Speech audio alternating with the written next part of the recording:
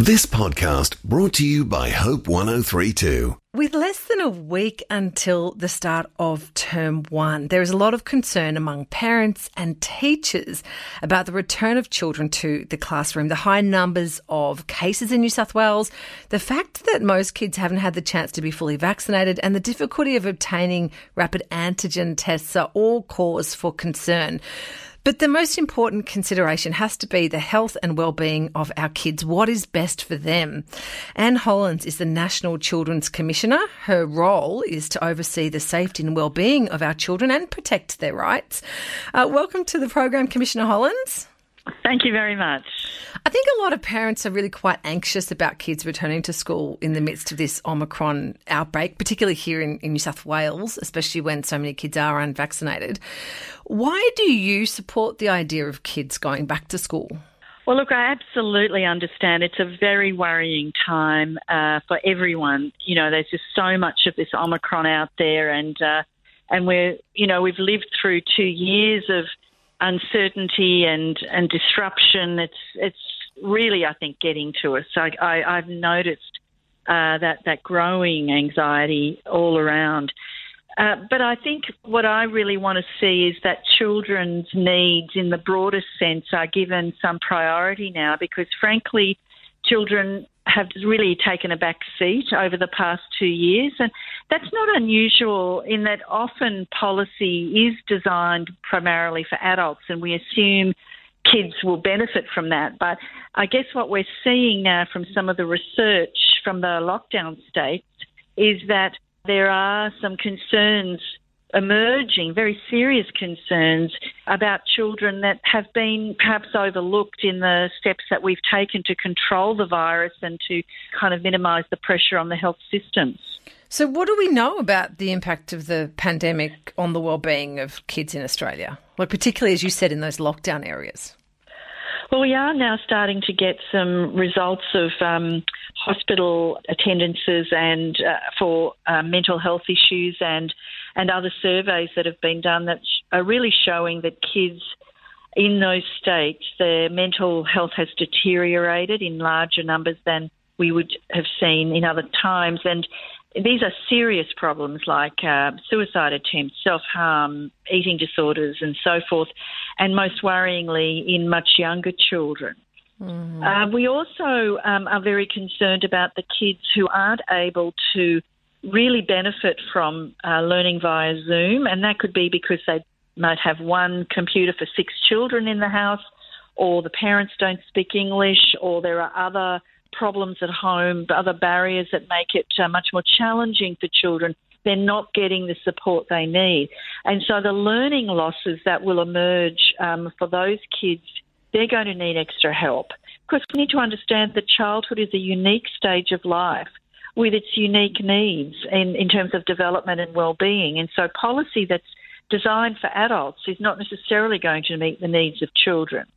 I think one of the confusing things for parents is that previously, we were sort of told that children weren't likely to become unwell. And of course, now with the numbers being so much higher, there is a proportion of those very unwell people that are children. And so, weighing up the health risks of coronavirus with these other factors that you've mentioned becomes very challenging. I'm interested to know, has anyone asked the kids what they want? No, there hasn't been. Look, there have been some surveys done in certain states, and I guess it's a mixed picture because kids often will be, influenced by the level of anxiety around them amongst the adults. And kids, of course, are all different anyway. So, look, I think there will be some kids who are very anxious. But if I can go back to your earlier point about the risks to kids of COVID. So I'm not a health professional, but I work with paediatricians who are treating children with COVID, and they are all unified in saying that there is no medical reason to not reopen schools. And that is because the impact even now is minimal on children if they get infected. We hear about the hospitalisations of children, and the Chief Medical Officer, Paul Kelly, said that 2/3 of the children who are hospitalised are there for what's called social reasons. Often they don't explain what that means. But he did yesterday. He explained that meant their parents were in hospital and there was no one else to care for the kids. So the kids are admitted not because they need to be in hospital, but because the parents are there and they need somewhere to be looked after. Okay. Oh, well, that's really good to clarify. So, of course, there's anxiety when we hear these numbers and we hear that kids are ending up in hospital. But, these paediatricians are saying they're weighing up the risks, of course, and so they're treating kids with COVID, but they're also seeing these large numbers of kids with mental health problems. And they are unified in saying we should be safely reopening schools. And, of course, what that means is all those measures that we've heard about with the ventilation, fix the staggered attendances, the getting the vaccinations to all the adults, but also now the children, and having flexibilities in place where there are underlying health issues that we need to pay attention to. But, it really concerns me that we're doing this a week before school starts, right? We've had all of this time to sort this out. And for me, it's only just another sign that the needs of children have not been our number one priority. And I think that's the thing, trying to balance the safety measures with the children's wellbeing is another tricky area. This idea of kids doing rapid antigen tests twice a week. My reaction to that was, well, that's going to make my kids really anxious. And so is that actually going to be the best thing? How do we make sure that our safety measures don't end up creating a whole lot of unnecessary anxiety? Yes, it is. For some families, for some children, that will be a challenge.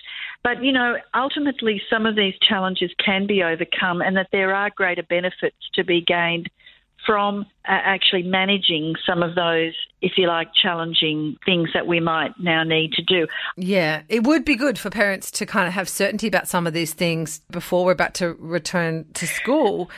So do you have any advice for parents about how we can support our children who are returning to school in such strange times?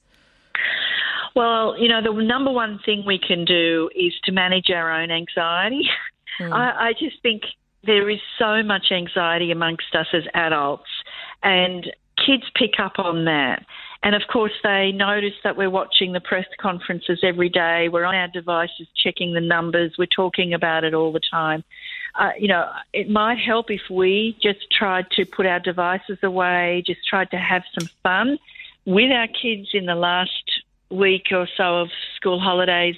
Try to be as reassuring as you can. Try to say that the experts are saying that it is safe to go back to school and to be as reassuring as you can, and try to calm things down if in fact there's a high level of anxiety at home.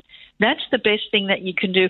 If you're struggling to do that as a parent, if your anxiety is really at a heightened state, then probably it'd be good for you to call your GP, have a telehealth consultation, have a chat with them about the pros and cons in terms of your child's circumstances, and to reassure you so that you can then be reassuring to the children. So I think that having now learnt what we've learnt over the past 2 years, I'm really hopeful that going forward we don't lose visibility of children again. And, I have been calling for a COVID plan for children for many, many months.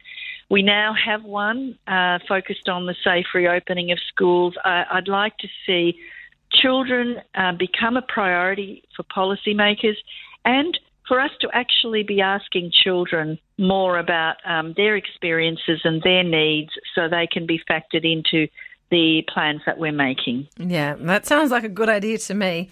Thank you so much. Thank you. I've been speaking to the National Children's Commissioner, Anne Hollonds, about children returning to the classroom in less than a week and how we can support their wellbeing. Thanks for listening. Start your day with Life Words. Subscribe to Hope 1032's free daily email devotional at hope1032.com.au.